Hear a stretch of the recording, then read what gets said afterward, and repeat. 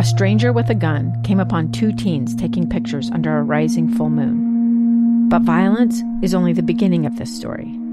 Sometimes I thought, there are no miracles. Yeah, there are, and this is a big one. I'm Amy Donaldson, and I've spent my career talking about how lives are undone by violence. The Letter is a podcast about how lives are remade. Follow The Letter at theletterpodcast.com or wherever you get your podcasts. Utah's best athletes count on flexibility, speed, strength. And the Jazz pick up their 22nd assist. So they count on University of Utah Health. Real Salt Lake puts this game away. And so can you. Leading doctors, a world-class environment, award-winning innovation, care to be great. 14 unanswered by the Utes. University of Utah Health, caring for Utah's best and yours. Schedule your appointment now at uofuhealth.org/care to be great. Radio check. Loud and clear.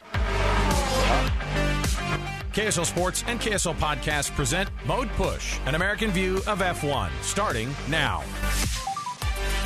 I'm stuck. He's what you get with this.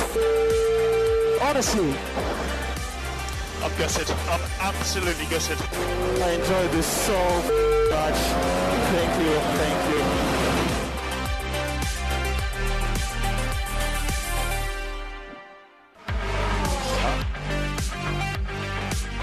All right, everybody, welcome on in. It's another edition of Mode Push, an American view of F1, our F1 podcast where we take a little bit of an American side of these things as you get into the sport of F1.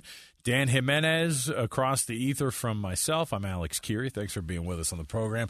Dan, of course, has a background in race and race engineering, having worked on the Ford race team at one point in his life. And then he shunned that life and became just like the rest of us, just getting a paycheck and then just treating That's F1 right. like it was his hobby, which is the way we do it, right? This is my hobby. This is your hobby. Here we are. It's funner this way. When it was part of my job and like my year-end bonus depended on our average race finish, it was a lot more stressful to watch racing. And now it's just for fun. You know what? We should tie up some sort of a bonus into this. You know, just like how many words you could shoehorn into a podcast, whatever. We've got so much to talk about that doesn't have to do with actual races that are upcoming, although a little bit. Some of the news things that have happened in the world of F1, but we're waiting for, Baku, which is, oh my goodness, what, another 3 weeks away, another 2.5 weeks away, Dan? Yeah, 2.5. Ugh. Yeah, we're crossing the thirsty desert of the spring break. Darn you, China. You know what? I'm probably not the first person to say that today, and not even about racing. Just like the random yelling into the air about China, and here we are upset because China gets rid of their race, or F1 gets rid of the race for them, and then here we are having to wait through, like you said, basically a false start to the summer season. We're going to jump into some stuff here before we get into our Logan Sargeant deep dive. The first American driver in a long time for the U.S. to be actually on the grid. And there's that part of you, too. I was reading something this week about how these drivers get into the sport, and it was kind of this age-old question. They were asking the question about Aston Martin's Lance Stroll, right? And Lawrence Stroll, his dad, who owns the team, who purchased it, I think, while it was still Racing Point or whatever it was. And everybody's always asking, is Lance Stroll good enough? Would he be good enough? If his dad were not the owner of the team, if his dad wasn't involved in to basically be what Nicholas Latifi was over the past two seasons, which is just a pay driver, right? Like full on, they just say this guy was getting a seat in racing because his dad paid all this money for them to be sponsors of the team. So the question was, would Lance Stroll be good enough if his dad weren't running the team?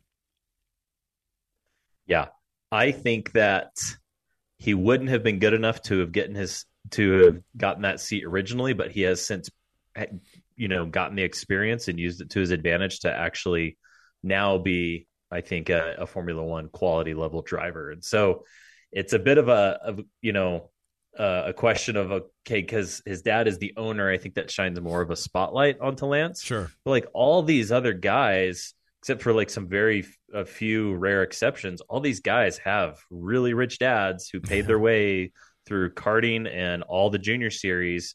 to get to F1. So I don't really see a huge difference between those guys and Lance, even though like Lance's dad owns the team. So, okay, that got him the seat originally. Right. But I think that Lance has shown that he can race. And now, we'll see how this season plays out, where he's in good equipment versus a two-time world champion as his teammate. I think he does need to show a lot more performance this year than he ever has before. Well, even like last year, maybe the year before, people are like, okay, you're not really performing here, man. Like, and there were some times where, he get tangled up with guys and you're going, this dude's on the grid and you can't have him out there messing around.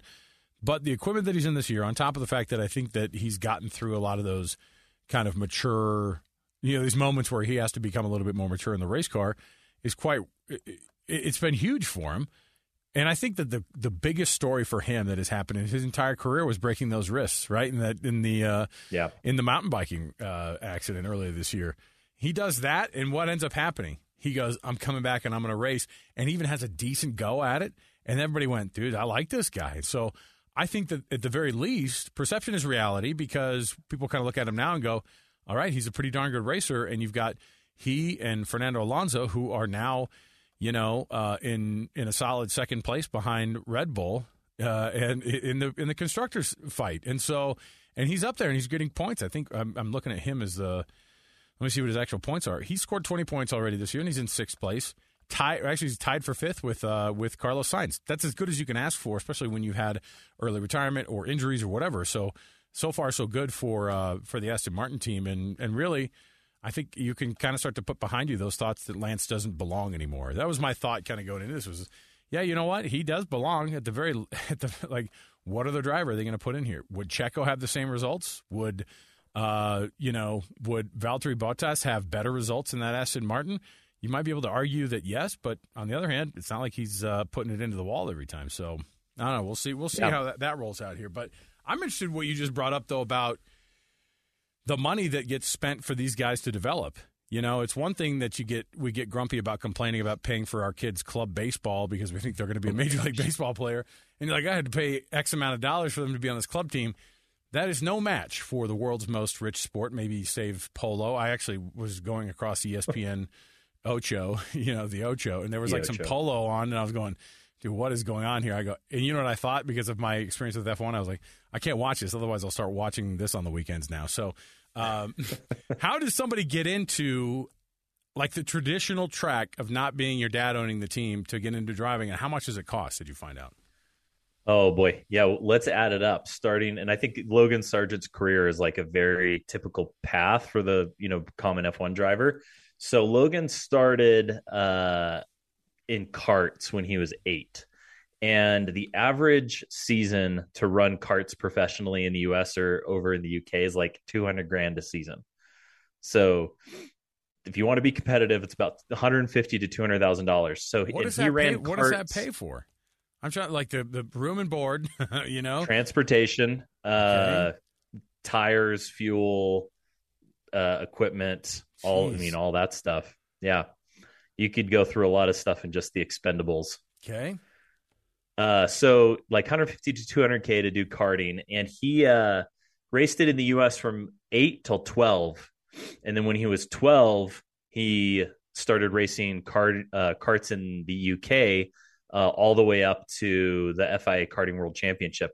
And when he was in the U.S., 8 to 12, he won every major U.S. karting championship that there is. Is there is there a robust karting kind of circuit here in the U.S. then? I mean, is it I guess I've just never. It's like aside from mostly. What is that? Mostly on the East Coast. Yeah, right. And there's a place here in Utah, that K1 Racing, but I think they're still electric, but it's karts, and my kids are always trying to go, but I don't know where these kids would pick up and keep racing. Yeah. No, here locally in Utah, there's not really a way to do that. But California and then all over the East Coast and the Southeast, there's lots of larger karting tracks. And these guys travel. They have full-on semi-haulers with their kart chassis and all their support equipment, and they're jumping in there and driving with mom and dad from race to race. And, graduating with their GED or whatever, not really going to school and just karting, So when I lived in North Carolina, we had I think it's called the GoPro Motorplex now, but it was like a professional karting track that they built out there. And you'd go to it on a Friday or Saturday or on a weekend, and there's 20, 30 haulers just all lined up from these families that travel all over the U.S. and just make it their life to try and get their kid into professional racing. It's crazy. So when a guy like Logan Sargeant goes off to, the version of F1 military school, like when he's a kid, he goes off into like the karting boarding school, like where are the big places to race in Europe? Is it just really one? I would imagine that there would be levels of karting and ages at karting because, all of us who've kind of semi-recently gotten into the sport of F1 racing, you go through a race weekend and the over-under on how many pictures they're going to show from the karting days when these guys were racing against one another, your Georges and your Charles Leclercs and your Landos, all when they're very young. And that wasn't that long ago, by the way. But they were all racing each other on these circuits. And so is it all the same circuit? Is it a handful of different circuits? Is there like a UK versus, other parts of Europe? Is there an Italian strip of it like that they run out of Mugello? I don't know. What's the best route to get yourself into, and how do you even get noticed?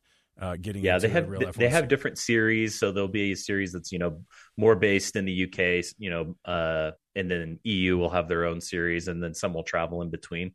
And yeah, you're right. Like of the current F1 grid, Leclerc, Albon, Alonso, and Max all won the FIA Karting World Championship at some point. And then Logan Sargeant won it when he was 15, and that was like his big moment of like, okay, this kid's the real deal.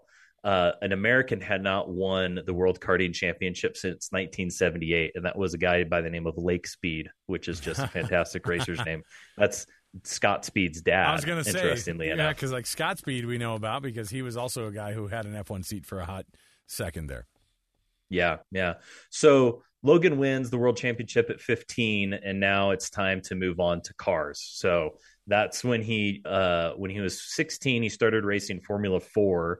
Out of the United Arab Emirates. And then when he was 17, he moved to British Formula 4. And he was actually Oscar Piastri's teammate back in his F4 days. And to run an F4, to run a full season in F4 is $500,000. So now you've gone from a $1.6 to $2 million karting career to $500,000 a season per year. And he runs 2 seasons in F4. And then when he's 18, he moves to Formula Renault. And he won his first race in Formula Renault and finished second in the championship, 3 poles, 2 wins. And so like he was racking up wins and poles and gaining attention. But like to go from Formula 4 to F3 to F2 is only really a question of money. Like you could win every race in F3, but you're not going to get a ride in F2 unless you pony up the money. Well, and I've always been like under the impression, I mean, I barely watch any. I'll be lucky if I catch 5 minutes of an F2 race on accident, But what would Formula 4 be in terms of a comparison? I guess I always look at it like what would your AAA, AA, single A, and then rookie. Maybe you're like your rookie wood bat league, but those guys are adults. And so I guess it's not a good comparison to go to like a minor league scale or even college football or even like high school. I mean, what are we talking in terms of like a talent level? Like what is Formula F4 or what's Formula 4, British Formula 4? What is that like on the scale of like where it is in comparison to that pinnacle of the sport, which is F1? Yeah, so it goes Formula 4, Formula 3, Formula 2, Formula 1. And as you get into the higher divisions, the cars get bigger, they get more powerful, you have more races, and obviously the talent level goes up as well. And so, Formula 4 is just that first step out of karting, and, these kids are 15 or 16 years old. And so it's competitive, but, Logan Sargeant does pretty well, finishes in the top 5, like 77% of his races. So when he moves to F3, when he's 19, this was 2019, that's $1 million a season to run. And he ends up running 3 seasons of F3, 2019, 2020, 2021. So now you're $3 million in. on top of another million of like F4 and Formula Renault on top of 2 million. But that's a team. But that's karting. A team picking up like the tab for him, though, right? At some point, like that's not like the Sargeant family is now $8 million in the hole trying to get their kid going to Formula One, or are we? What are we talking about here? No, this is all Sargeant family money so far. Boy. Yeah. So we're like $4 to $6 million in from Sargeant family money. And so the little bit of research I did on this, Logan Sargent's uncle is like the rich one. He's the billionaire oil tycoon. Oh, he is. So there is that. There is that. That's not like a okay. So it is real. Yeah. Yeah. Sargeant money. Sargeant money is real money. Okay. Yeah, that's right. Yes. So far, like Uncle Daddy Warbucks Sargeant is footing the bill for all this. Wow. So he goes to F3 when he's 19. He doesn't do super well in his first season. He only scores 5 points. He's a good qualifier, but his race consistency isn't very good. In 2020, he's paired up again with Oscar Piastri as his teammate. And he would consistently out-qualify Oscar Piastri, but then like Piastri had the better like racing. And going into the last race of the F3 championship in 2020, they were actually tied for the championship, and Logan got punted by somebody else. And so Piastri ends up winning the 2020 championship, and Logan barely misses out, which I didn't know that he was that close to the F3 championship that year, because you always hear the story that like Piastri won every junior division championship like in his first year. He just was like boom, boom, boom, champion. So that's why there's like so much buzz around Piastri coming into the sport. But he barely only beat out Logan Sargeant in 2020 in F3. But the talent is there, because I think a lot of people still look and they go, well, you know why they wanted an American on the grid? It's because of Liberty Media. Right. Yeah. I mean, and I would say that like through all the kind of research I was doing, like the talent was there. He performed at every single level, and starting from being the first American in how many 35 years or something like that to win the karting championship. So no, he's undoubtedly talented, but also you have to pair the talent with the money in order to succeed in this sport. So yeah, so he after 2020, he's like on a talent basis ready to go to F2, but that's when like the money just kind of dried out, and he because it's $3 million to run a season in F2, and that's when Uncle Sargeant said, "You're on your own, son." Wow. So he had to race it, or you have to find a sponsor. Well, that's when you start seeing like I told you, you have teams that look like semi-recognizable. Like in my mind, I was like, when I first started watching all these teams, you're going, okay, so there's a Williams F2 team, right? Like there's a Williams F3 team. But the reality is it might have like a little tiny Williams name next to it, and then it's like a totally different sponsor, right? Like you just have the weirdest names. It'll be like just a guy's name on this F2 team, and it's just a guy who says, I'm going to hitch my wagon to this guy, and it's an investment, and hopefully it works out. Yeah. So that's exactly what happens to Logan Sargeant. So in 2021, he does another season of F3, and he's starting to win.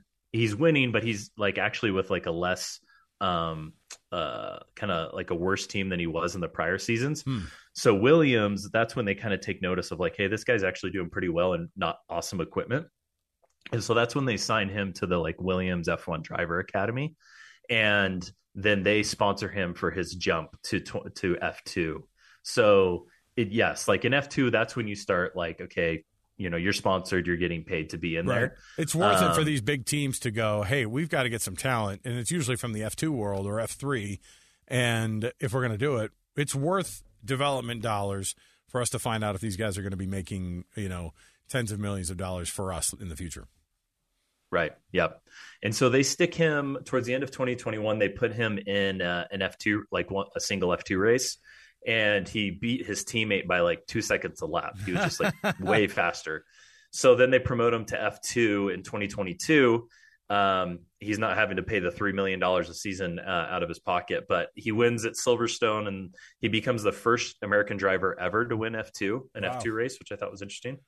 And, as we talked about last year, he needed to finish in the top 6 in the championship to have enough super license points to be able to race in F1, and he ended up finishing 4th, and then kind of the rest is history. And now we have Logan in F1 that we know today. So Logan now gets into his F1 debut. He finished it, by the way, his first race P12. Where's he been at this year? Because it's been a mixed bag, but I certainly don't look at him and go, boy, this guy is as incompetent as it comes. Is the talent level there for him to be able to develop into somebody like, and I do think it's great that he has Alex Albon, who is a veteran driver and a really quick racer as well. Yeah. I think you compare it to who was Albon's teammate last year, Latifi. He's much faster than Latifi, right? He had his kind of qualifying snafu in Saudi Arabia that, if he hadn't gotten that time deleted, I think he would have had a top 10, top 15 starting place at least. And so I think we just, 3 races in, he's showing that he belongs on the grid, and I think can keep pace with Alex. And hopefully, I think what's the ceiling for him? Time will tell, but I think that he can move his way up out of Williams into a faster midfield team, and hopefully be the first American driver to score points since I think did Michael Andretti score points, because Scott Speed and Alexander Rossi definitely didn't. So I was looking exactly at that when the last time there was some actual American points scored in F1 officially, and I can't. I mean, it's to give our listeners a little bit of of kind of view of the history. 2015, Alexander Rossi doesn't score any points. 2007, Scott Speed, single season in Red Bull or Toro Rosso, the junior team, doesn't score any points. Michael Andretti, 1993. So that's 30 years, 3 drivers that had 3 single season stints, and not really much to say of it. So wow. But that's coming from there were decades before when we had Americans that were more common and higher performing in F1. So there's history there, but I don't know. I think he's the chosen one. I think that he is our best shot at an American points finish in F1 in 30 years. Here was just a little interview after he got off of the track at Albert Park, the Australian Grand Prix, just our last race that he had, and the third one of his young F1 career. Here was Logan Sargeant after the Australian Grand Prix. Hey, Logan. Tricky, that final restart for everybody. What was happening as you were flying down to turn 1 for you? Yeah, the last restart was pretty weird. I felt like, I braked where I did on the previous 2 starts, but just seemed like nothing was up to temperatures, brakes, tires.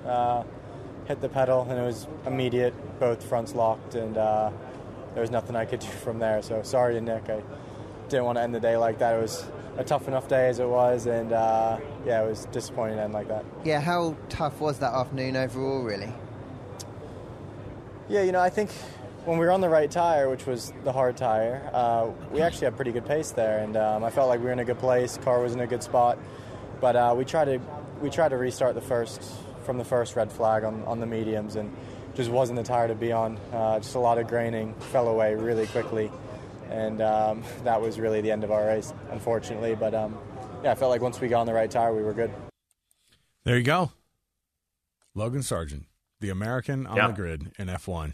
I have high hopes for this guy. I think about when people get into the car, and it's amazing to me, Dan, how quickly that they go, yeah, this guy's got it, or this guy doesn't. You know what I mean? And so far with him, I think people recognize his talent. Maybe it's because I don't really see what everybody else does, but we're very quick to say guys aren't good enough, and they have to show some things. I think there are guys who are on the grid now. It's weird to think that Yuki Tsunoda's in his 3rd season now, right, in F1, and that he's been this year. People are like, wow, Yuki is really turning a corner here. And he scored 1 point in the last race, but he's been a lot. He's grown up more, I guess, is what it is. He changed some off-season stuff. And so guys like Logan Sargeant, I think if they have the talent there, and obviously he has the progeny of paying, what did the total number end up being? Did you end up getting a total on the on what he would have paid? It's somewhere around $6 million plus. You know what? If only all of our parents loved us that much, we could all be in F1 right now, Dan. Hey, Dad, I'm going to need $6 million from you. And then I love that at one point that he still hadn't even gotten to the game yet, and hadn't gotten to the big show yet. And his uncle's still like, yeah, I'm not paying that. That's insane. I'm a billionaire, and that's insane. I'm not paying $3 million a year. But it just shows how ridiculously competitive.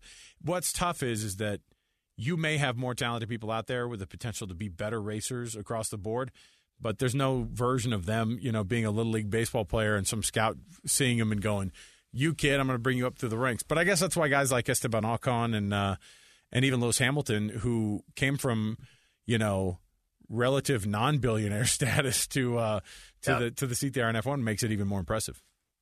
Yeah, it's super impressive. I think that's the story that we as Americans really love, just like the underdog story. And I think, we would love the hype behind somebody who really kind of came up just totally based on merit, because I think that's how we think about a lot of other sports and all of our great athletes. But just auto racing is such a different animal. You have to have the talent, and unfortunately you have to have the money to make it work. And so I don't hold it against Logan, the fact that he comes from a rich family, because it's just the standard, I think, in that sport. And it's the only and unfortunately, I'm sure there's a lot of other sports that are probably leaning towards that too. Like, you hear all the complaints about professional soccer in the US, and you have to come up through all that expensive club play to be able to, make it. Sure.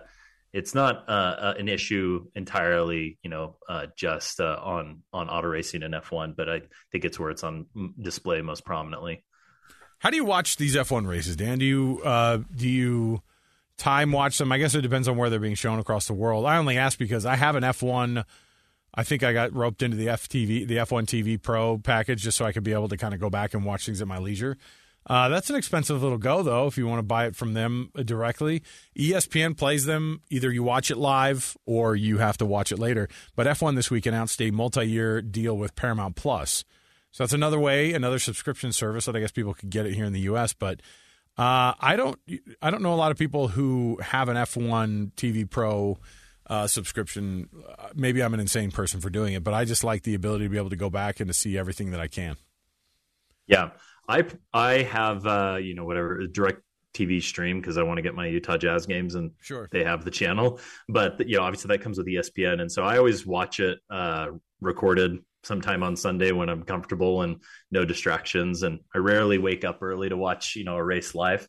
I think that the F1 subscription, the F1 TV subscription, is cool because you can dial into the onboard camera with any particular driver. So if you're a super fan of one team or one driver, you can watch them. There's these cool add-ons and plugins online where you can watch like every single driver at the same time and see all the like live telemetry. Like it can get you can get like in a pretty insane setup. I've seen videos on TikTok with people with like 20 screens. It's crazy.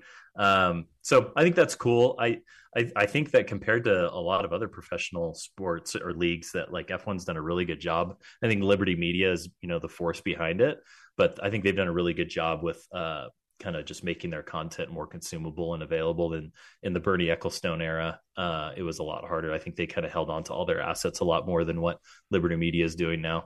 Well, thank heavens a guy like Logan Sargeant can show other billionaire kids across the U.S. that they too can get started. Maybe there's a 3-year-old right now whose billionaire uncle Dan is getting ready to start them down a path of super expensive racing to maybe be on the grid one day in the next 15 years. So I don't know.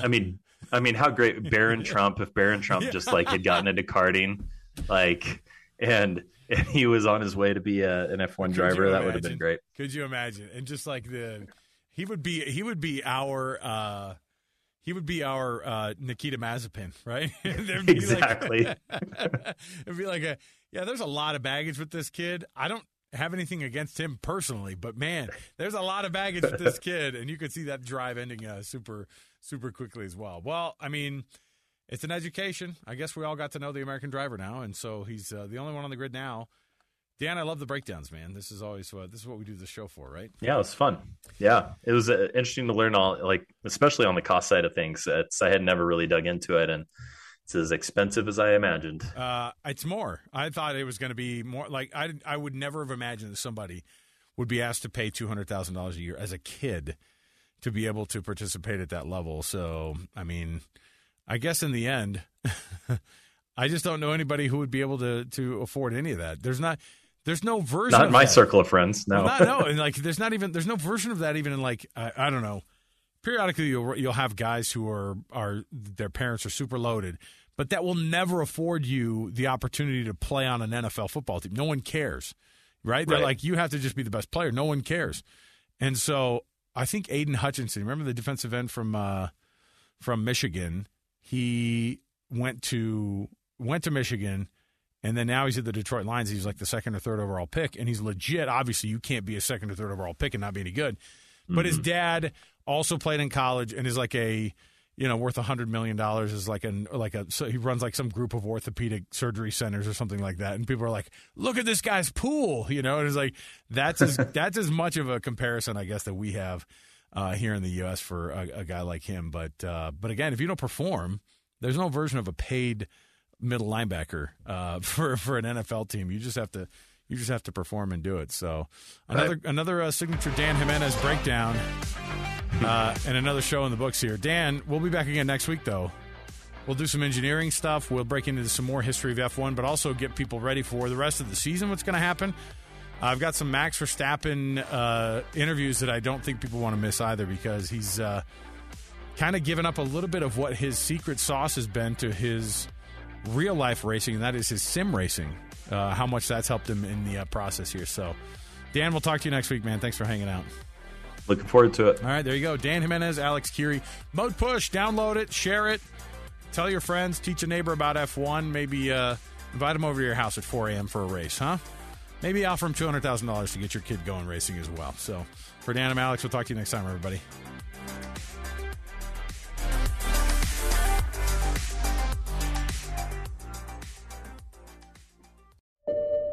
I'm Dave Cawley, investigative journalist and host of the podcast Cold. In October of 1985, a woman named Cherie Warren left work at a busy Salt Lake City office to meet her estranged husband at a downtown auto dealership. She never made it home.